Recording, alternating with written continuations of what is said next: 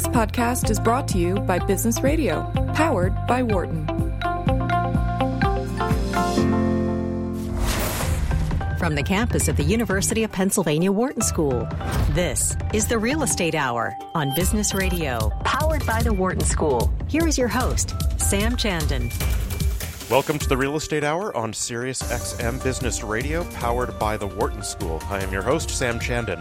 The Real Estate Hour airs at noon Eastern every Friday. Immediately after our show at 1 p.m. Eastern, stay tuned to Business Radio for Behind the Markets, hosted by Professor Jeremy Siegel and Head of Research at WisdomTree, Jeremy Schwartz. As always, you can access our past shows using the SiriusXM On Demand feature. If you have a question during today's discussion, please do give us a call at 844-WHARTON. That's 844-942-7866. You can also email your questions to businessradio@siriusxm.com. Well, discussions of the housing market often address the particulars of the latest mortgage rate survey or construction starts or house price indices. On this program, and I think in the academic and policy communities, we also take a broader view of housing's place within the city and housing's role in driving social and economic outcomes for American families. I'm delighted to be joined today by Amy Liu, one of the most prominent thinkers in that larger discussion of housing's place in defining the American experience. Amy is Vice President and Director of the Metropolitan Policy Program at the Brookings Institution. She co-founded the Metropolitan Policy Program in 1996 and is also the Adeline and Alfred Johnson Chair in Urban and Metropolitan Policy. Amy is a national expert on cities and metropolitan areas, and to all who know her, exceptionally adept at translating research and insights into very real action.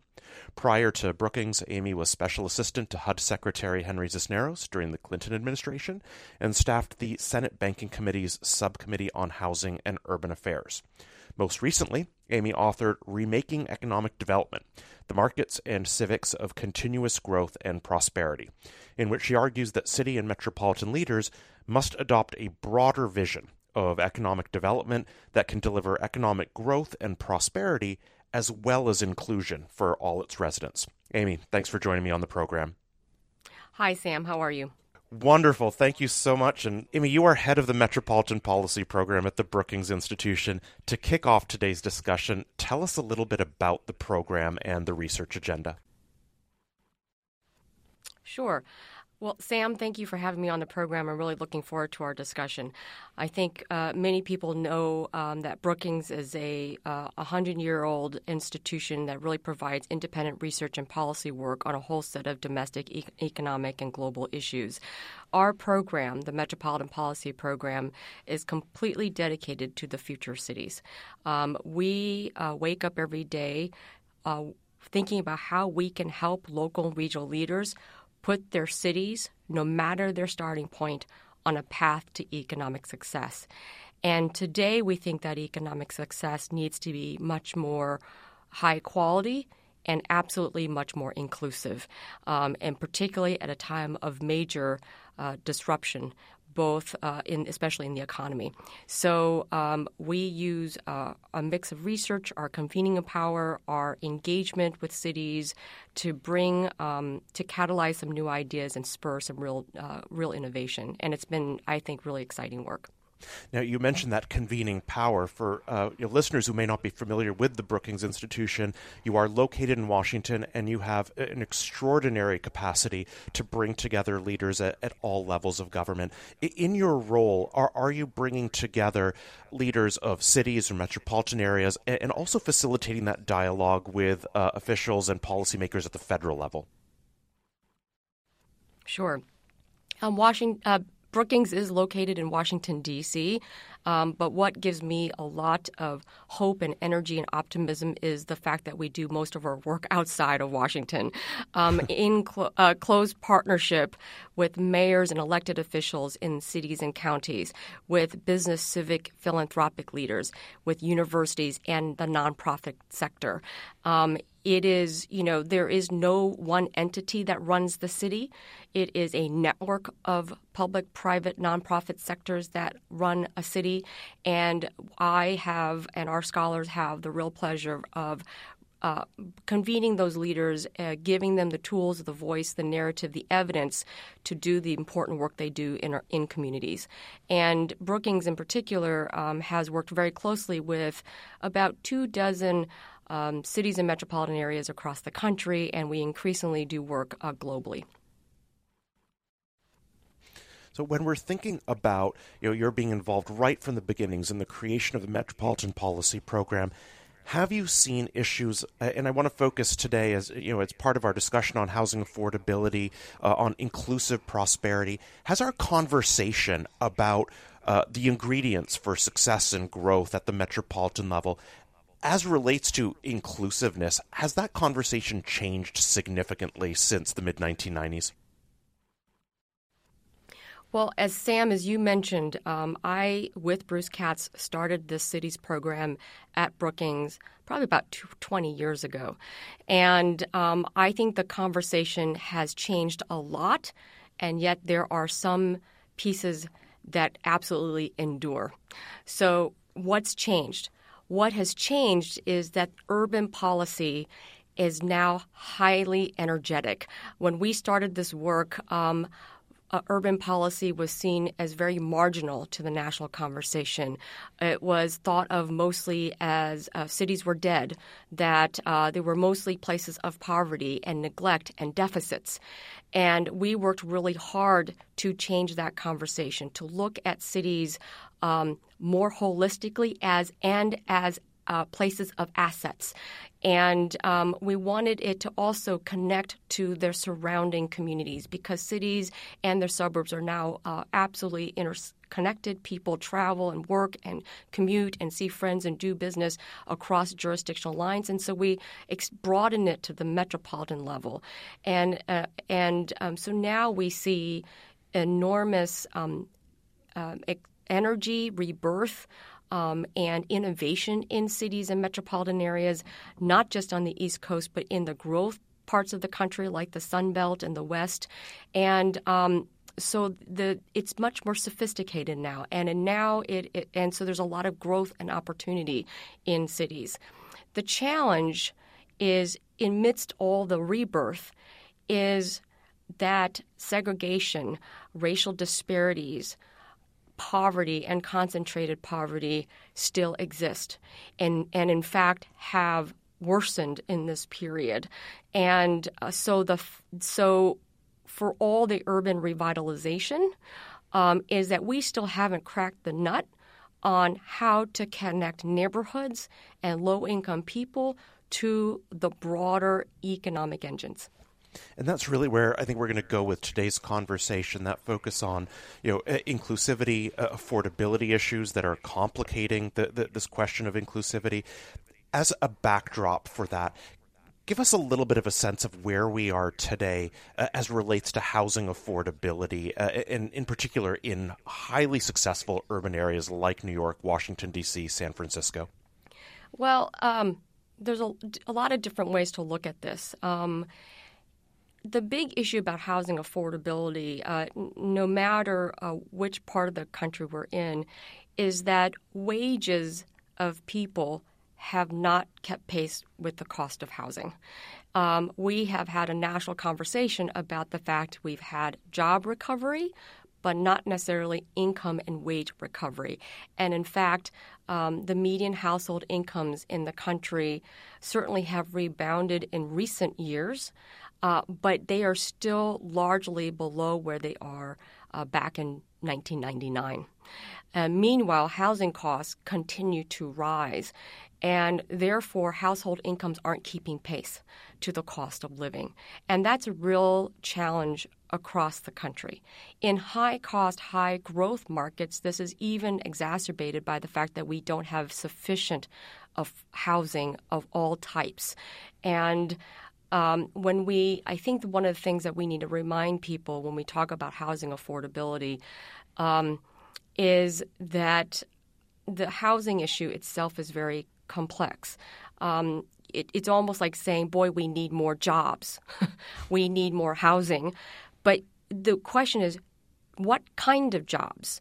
Jobs for whom? And where are those jobs located? I would say the same set of questions are the ones we need to ask about housing. What kind of housing do we need today? Who is the housing for? And are we putting that housing choice or affordable housing in the right parts of our community? And I would say that in each one of those buckets, there are different policy interventions. So let me just take each one of those in turn. We need more housing choice. We need different kinds of housing. So when we talk about a housing affordability, we not only need housing for low-income workers, but we also need more affordable housing for first-time home buyers. And single-family homes continue to, at a very reasonable price point, are hard to create. And on top of that, we just don't have sufficient housing for at the low-income level. Right. Please go ahead. So, no. And then just quickly, in terms of for whom, I think we just need to remind people that we have a lot of low-income people today who work, yet entry-level wages don't give them sufficient income to afford an apartment in the private sector real estate market. And so there is need for a lot more subsidized or affordable housing, even for low-income workers. And then we have a concentrated poverty issue. So we don't need affordable housing in low-income neighborhoods. We actually need more affordable housing in job-rich areas of our communities. So you've described how there are two sides of this issue as it relates to affordability. One, there are challenges with what we've seen happen in the labor market with wage growth or the lack thereof. And on the other side of this, we've had increasing rents.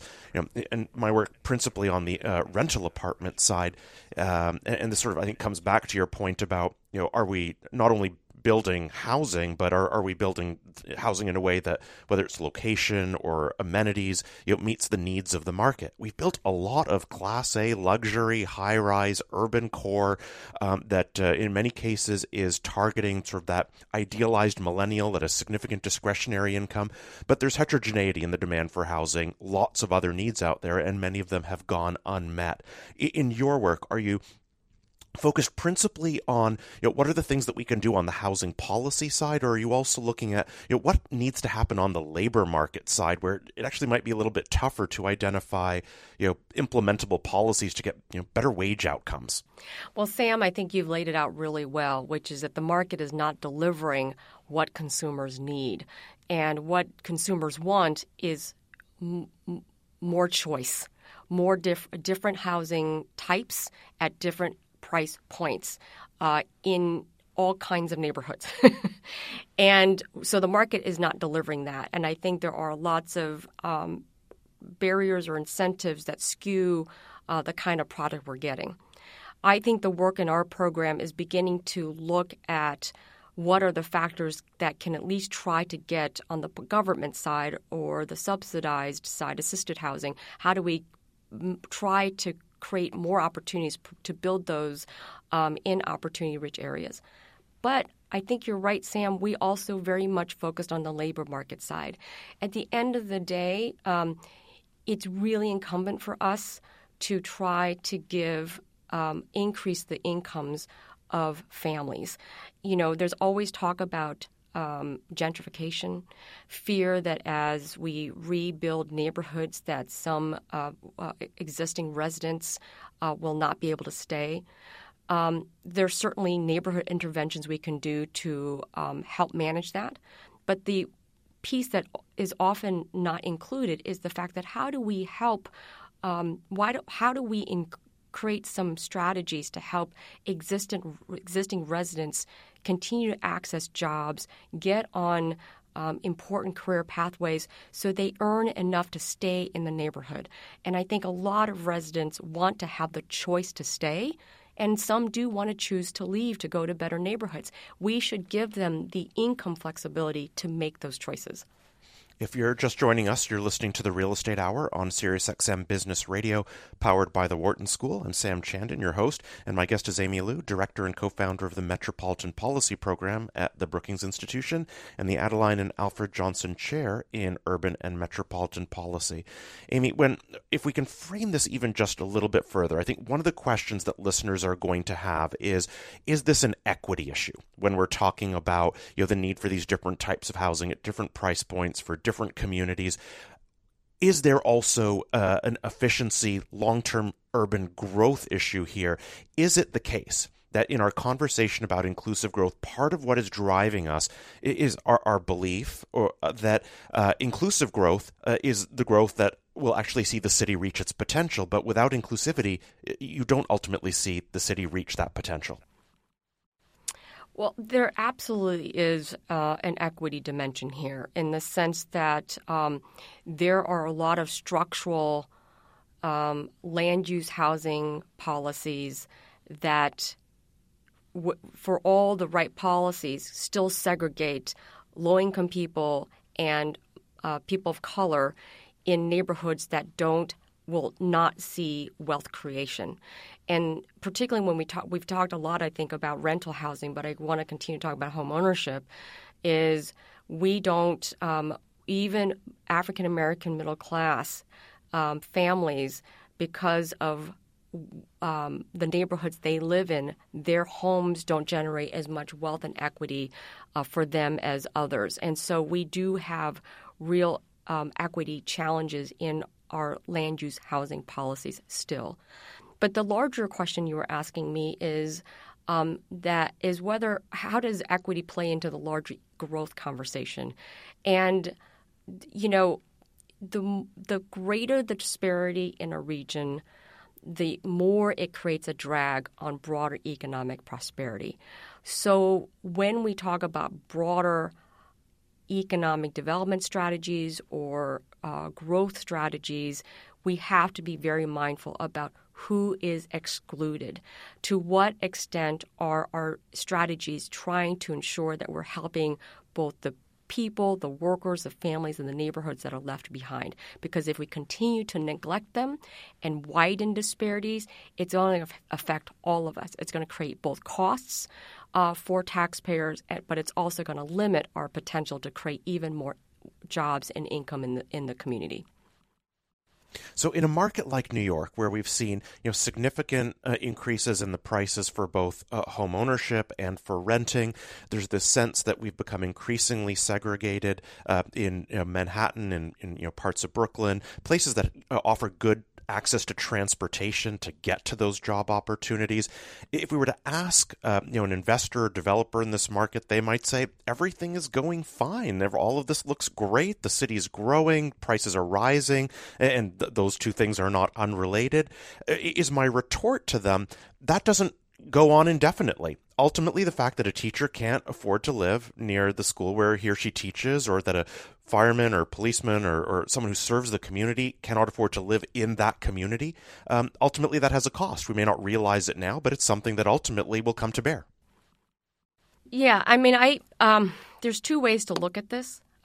One is there definitely is a business case to be made for why inclusive growth matters, in that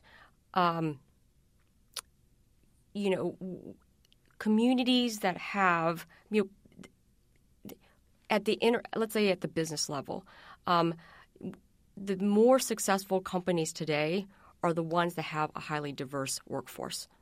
And this is one of the things I want to remind our listeners is the U.S. is going to be a majority-minority nation. We are going to be majority multiracial, multi-ethnic. That is the future economy. That is our future workforce, and that is where the growth and those leaders and future workers are going to be our workers and our entrepreneurs. And so our ability to create future growth is going to be completely incumbent upon our ability to build business, build innovation, create opportunity from a much more diverse platform. And that's our promise. That is actually one of our greatest assets. But we, as business leaders or employers or economic development leaders, aren't embracing that as an asset to us, and it is and the businesses at the enterprise level who have a strong, diverse workforce actually have better growth. The cities that are able to provide increasing social mobility for low-income children tend to see greater income growth overall. The inaction to lifting up and providing opportunities for everyone, including workers of color, the inaction of doing so could lead to greater crime, concentrated poverty, and those issues create costs for taxpayers in terms of managing providing social services and dealing with the cost of crime and dealing with the loss of employment in our workforce. Well, one of the things that you've pointed out for us in your research is that it's important to have affordable housing stock in high-opportunity neighborhoods. Tell us, what do you mean by a high-opportunity neighborhood? Well, I think all of us know what a good neighborhood is. We choose it, right? All of us want to live in neighborhoods that are safe, that have good schools, that ideally give us sidewalks or transportation options beyond just driving, and close to jobs. A lot of us don't want to commute for long distances. However, neighborhoods of high poverty don't have those amenities. They don't have strong, stable schools. They're not often safe. There is not market investment. In fact, there's often disinvestment. And our data shows that in the last decade, low-income neighborhoods are increasingly not proximate to where the jobs are. So there are two strategies we can provide. We can continue to invest in neighborhoods and bring those assets and those market assets to low-income neighborhoods. Or we can provide opportunities for low-income working families to live in those good neighborhoods. And that requires providing more housing choice in those places. And this is hard, but I'm seeing more and more, particularly in suburban areas that are often just single-family homes. Those suburban jurisdictions are now seeing the need to provide more multifamily housing. They want tools for how to find new financing tools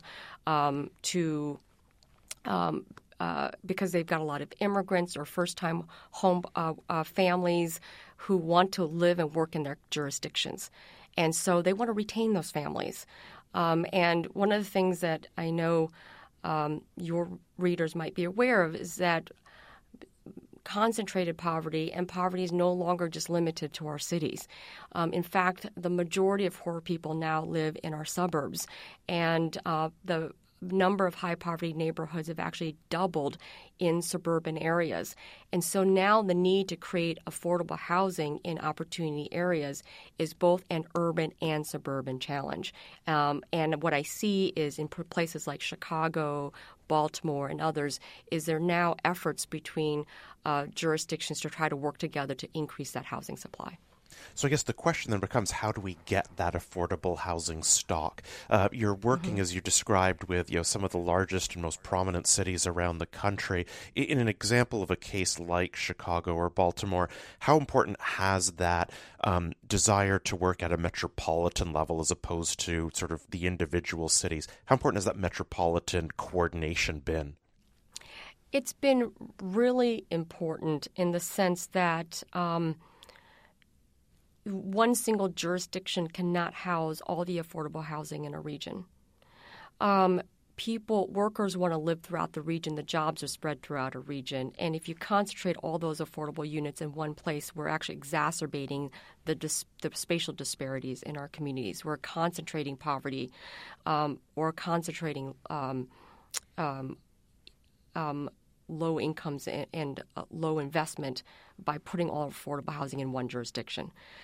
And a lot of employers and communities in other single-family dominant communities are realizing that they need to offer more choices than just single-family homes. And so there is a shared desire across metropolitan areas now to learn from one another about how to use our tools. The other thing is that, unfortunately, the delivery for affordable housing, let's just say for a moment, housing authorities. Housing authorities help manage low-income housing tax credits with the states and with jurisdictions and with nonprofit housing providers and the private sector developers. But housing authorities don't have are sort of spread throughout the metropolitan area. There's now learning from one another how the capacity, by the way, between each of these housing agencies are very disparate. And what we are seeing in some of these larger metropolitan areas is housing authorities coming together for the first time, high capacity, low capacity ones, maybe pooling their vouchers together, creating new tools where the vouchers become more like financing mechanisms to provide permanent project-based support in multifamily developments. And so they are trying to be very creative in an environment, as you know, Sam, where the resources for building affordable housing is getting less and less. So it does require new public-private partnerships, new creative mechanisms in a rapidly changing real estate and public sector environment. We're going to take a short break, but stay with us. When we come back, we'll be continuing our conversation with Amy Liu, Director and Co-founder of the Metropolitan Policy Program at the Brookings Institution. You're listening to Business Radio on Sirius XM. You're listening to The Real Estate Hour on Business Radio, powered by the Wharton School. Here again, Sam Chandan. Welcome back to The Real Estate Hour on Business Radio, powered by the Wharton School. I am your host, Sam Chandan. My guest for the full hour today is Amy Liu. If you're just joining us, Amy is Vice President and Director of the Metropolitan Policy Program at Brookings, which she co-founded in 1996, and the Adeline and Alfred Johnson Chair in Urban and Metropolitan Policy. Prior to Brookings, Amy was Special Assistant to HUD Secretary Henry Cisneros during the Clinton administration and staffed the Senate Banking Committee's Subcommittee on Housing and Urban Affairs. Most recently, Amy authored Remaking Economic Development, the Markets and Civics of Continuous Growth and Prosperity, in which she argues that city and metropolitan leaders must adopt a broader vision of economic development that can deliver growth and prosperity as well as inclusion for all residents. Now, I should mention that a lot of the research that Amy and her team are doing you can find on the Brookings Institution website. Just look for the pointers to the Metropolitan Policy Program, and you can see some of the research that they're doing, not only at the federal level, they're based in Washington, D.C., but with some of the most important cities around the country. Amy, thank you again for joining me. I'm glad to be here, Sam. One of the things that you had described is how we need that greater mix of housing options, higher density housing near access to transportation and critically important amenities.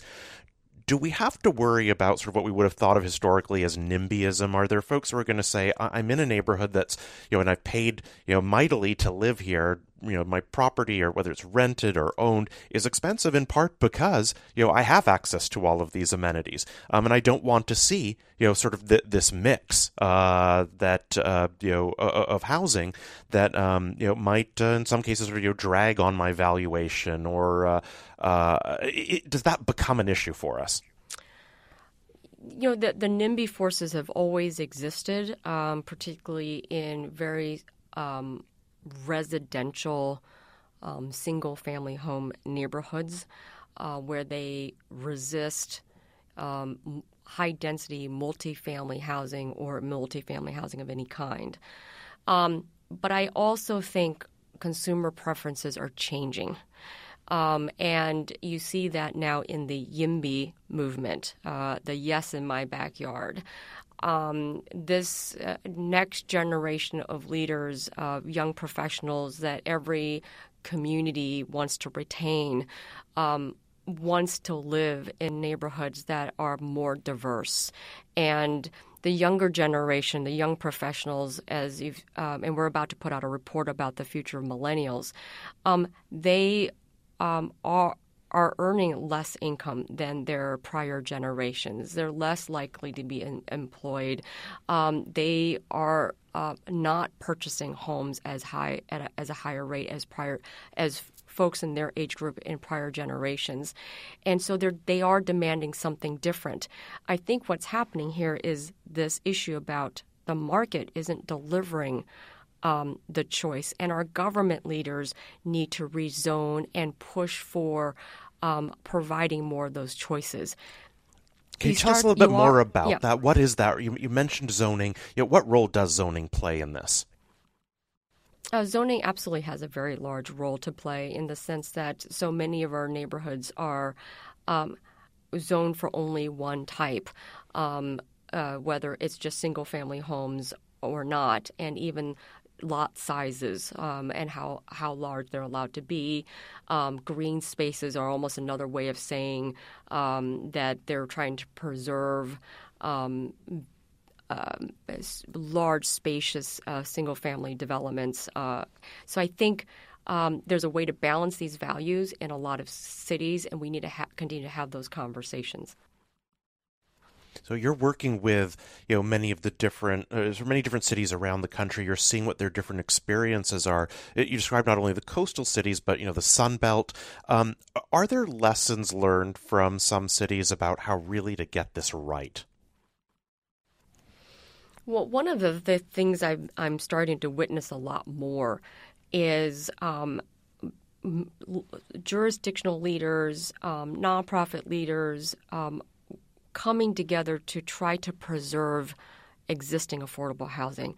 I think in hot markets, what's happening is a lot of apartment buildings that have been preserved as being affordable, that have had long-time government subsidies, like a Section 8 project-based development. As those subsidies expire, developers are really eager to take advantage of the market and to convert them into luxury condos. And so what's happening is not only do we need to build more affordability, we need to preserve as much of the ones that we currently have. And what I see now is not an emerging best practice or tool that a lot of cities are now doing is trying to anticipate, trying to track all the developments in their communities that are about where the subsidies are about to expire, trying to quickly pull together tools to preserve those assets, working with the developers or trying to find another nonprofit developer to come in and step in and take over those developments. So being more proactive, I think and particularly now with information tools that we have, we can do that. But the hardest is the financial tools. We are seeing also more states stepping in, working with some of these jurisdictions to provide more financial layering and capital to preserve these units. And that's exactly something that I see as well. On the multifamily side, we may have properties that either formally or informally are targeting 60, 80, 100% of area median income, that they're allowing for a wider variety of folks in terms of their occupations to be able to live in the property in the neighborhood. The property becomes available for sale. Invariably, the institutional investor that's going to be able to bid most aggressively for that asset is the one who intends to reposition it, amenitize it, turn it into a luxury building, and we see it sort of a fairly radical change in terms of who is living there. What is the role of the jurisdiction of whether it's local or state in working with the private sector to preserve some of that housing stock? I think this goes back to the values of the private sector overall in an environment where there is an urgency to create more inclusive opportunities in our community, is that whether you're a private sector developer, whether you are an employer, whether you are an investor, there is a responsibility now, a set of values about what is the community and the economy we want to create. And we are now, as a U.S., we are known for our incredible disparities and inequality. And that inequality is creating enormous social unrest in our polity. And so these broader dimensions don't just happen by chance. It's because of decisions that are being made by the private sector, by our local actors in every one of their transactions. And so I think, Sam, you're right. Local jurisdictions can work with the private sector and on some of these things, but there's a broader conversation we need to have among all of our local leaders in the private sector is what is the community we want to create? What is the economy we want to build? What is the model of American capitalism today that we want to exude for the broader global the economy that's looking at the U.S. right now? And if there's a pushback among the younger generation about capitalism as being is not being a positive force, then how do we right that? You've described how, on one hand, an admonition to local leaders, mayors, members of economic development corporations, about needing to have this broader conversation about what our objectives and goals are, and how that should inform our priorities around the kinds of housing opportunities that we make available. In as much as we have that audience on the line, what are some of the things that we'd want to communicate to them that this is something you don't want to do? Are there, on one hand, we've got lessons learned from some of the cities that are really sort of nailing this. Are there examples of mistakes that cities or jurisdictions are making that we could just seek to avoid? Yes. So, Sam, I think it's a great question. And one of the things that I try to encourage people who are in the built environment space, whether it is a real estate developer, a community developer, a neighborhood advocate, people who really care about placemaking, is that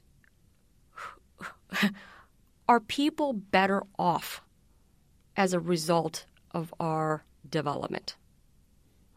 And what is the measure of our success? And oftentimes when it comes to the built environment, we measure the performance of the building. Did that building give me a return on investment? I would even say this for community developers who are obviously working very closely with the private sector and with CDFIs to bring housing and retail establishments into distressed neighborhoods. But and again, very well intended, but the measure often is the performance of the project. But what I want to ask people to do is, are people in our communities better off as a result of that development? And because it is the people that we are trying to – housing is a vehicle to something bigger. It is the fact that ultimately what we all want is to help people earn enough money to make a living and provide for their families. Yeah, and I see that as really key here to the conversation and sort of that shift in the way that we think about this. It's not housing and home ownership, let's say, as a goal or end in itself, part of, we think of housing as part of the American dream or home ownership as part of the American dream. It's that housing thought of as a facilitator of or an input to the production function where ultimately we're looking at jobs and economic and social opportunity for people. And so thinking about it in those terms, realizing the role that our housing investments and priorities play in outcomes across this much broader set of outcomes for American families. Right, and I know how hard this is in reality because especially when it comes to affordable housing, is how to make the price work. But at the same time, if we penalize families in the process. So for instance, let's just take a housing voucher. It's so hard right now for families we penalize families when they earn income. We disincentivize them to keep working, which is really necessary for them to move from a public housing unit or a Section 8 voucher to what we all want is moving to self-sufficiency, being able to move and then purchase and rent in the private sector marketplace. That requires income and wealth accumulation. And it's very hard for a low-income worker to accumulate enough savings to move into that place if we say every time you earn an additional 10 cents an hour, I'm going to take that money away because you have to put 30% of your income towards this unit. And what we need to think about is how do we provide a supply of housing that allows people to continue to find stable work, increase their income levels so they can probably leave that unit and let another family in. And that is the cycle of mobility we want. We want people to go from a low income, a low rent, publicly subsidized unit to eventually home ownership or private housing. And the conflict you're describing is something that, in the multifamily side of the market is very, very real. This is so tangible what you're describing because on one side of this, we've got investors and developers in the multifamily sector, for whom, the stars have been, incredibly well aligned over this expansion given what's happened with rental demand.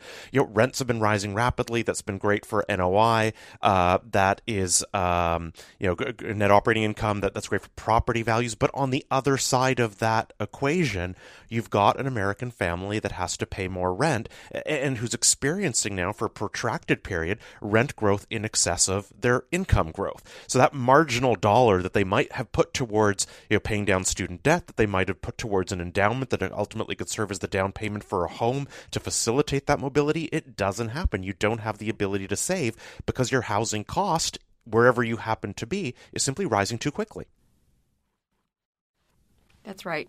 And this is why when I think about place-based strategies, which require a foundation of affordable housing but also other assets, is I want to ask the broader question, which is, does this neighborhood provide a platform for income mobility, or that families in this neighborhood use this neighborhood as an access to opportunity, that they can increase their employment and incomes as a result of living in this neighborhood.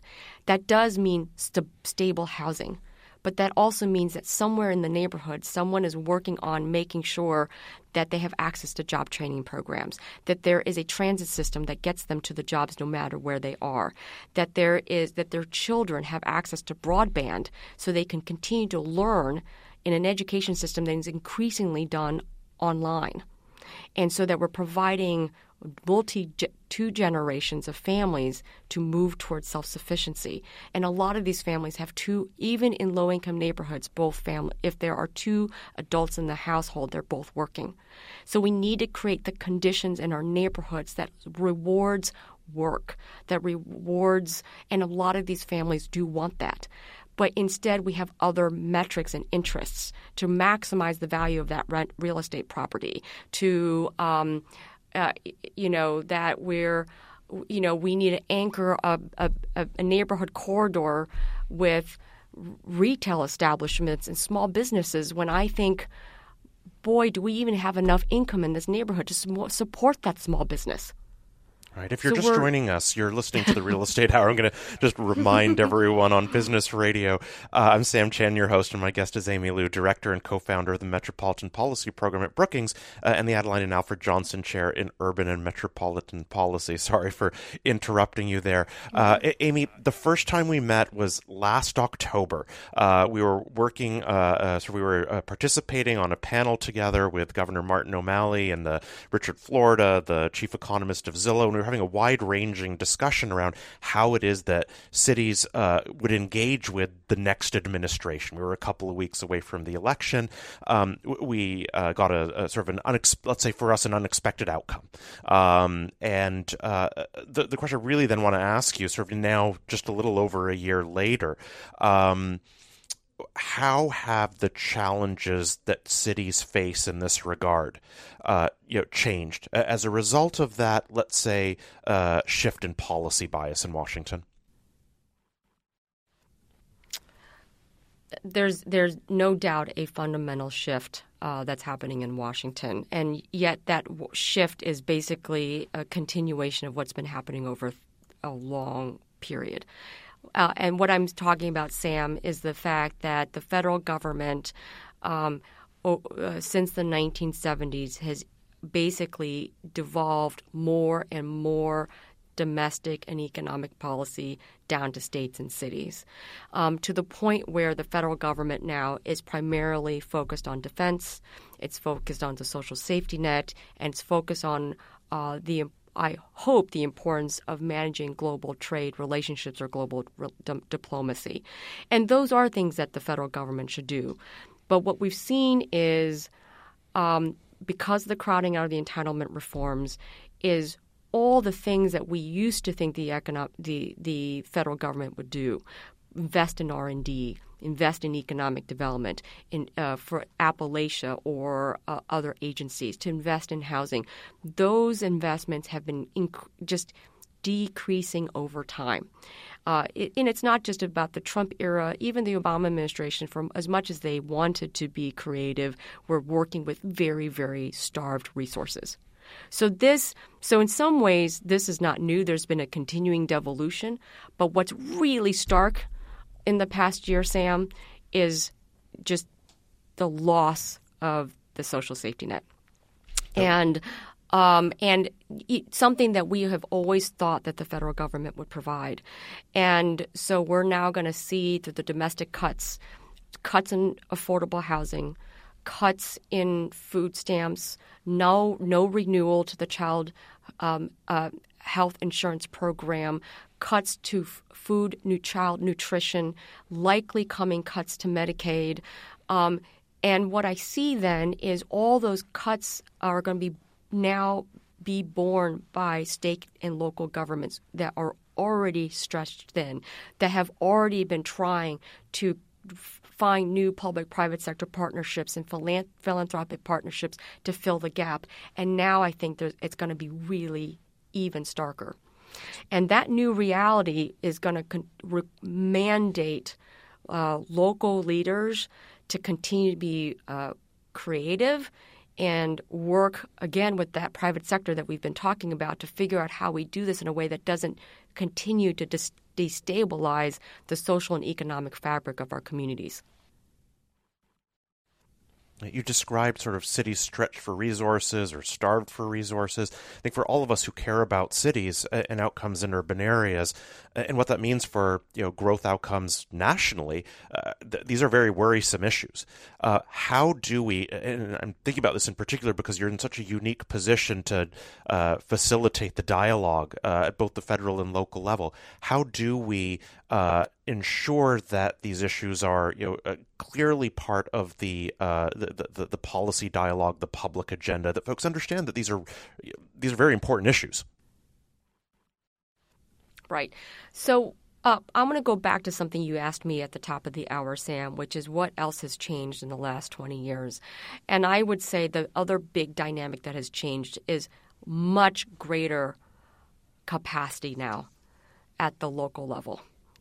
And I think in part it's in response to this devolution I just described, is we are seeing a shift of responsibility of these domestic social economic issues to lower levels of governing.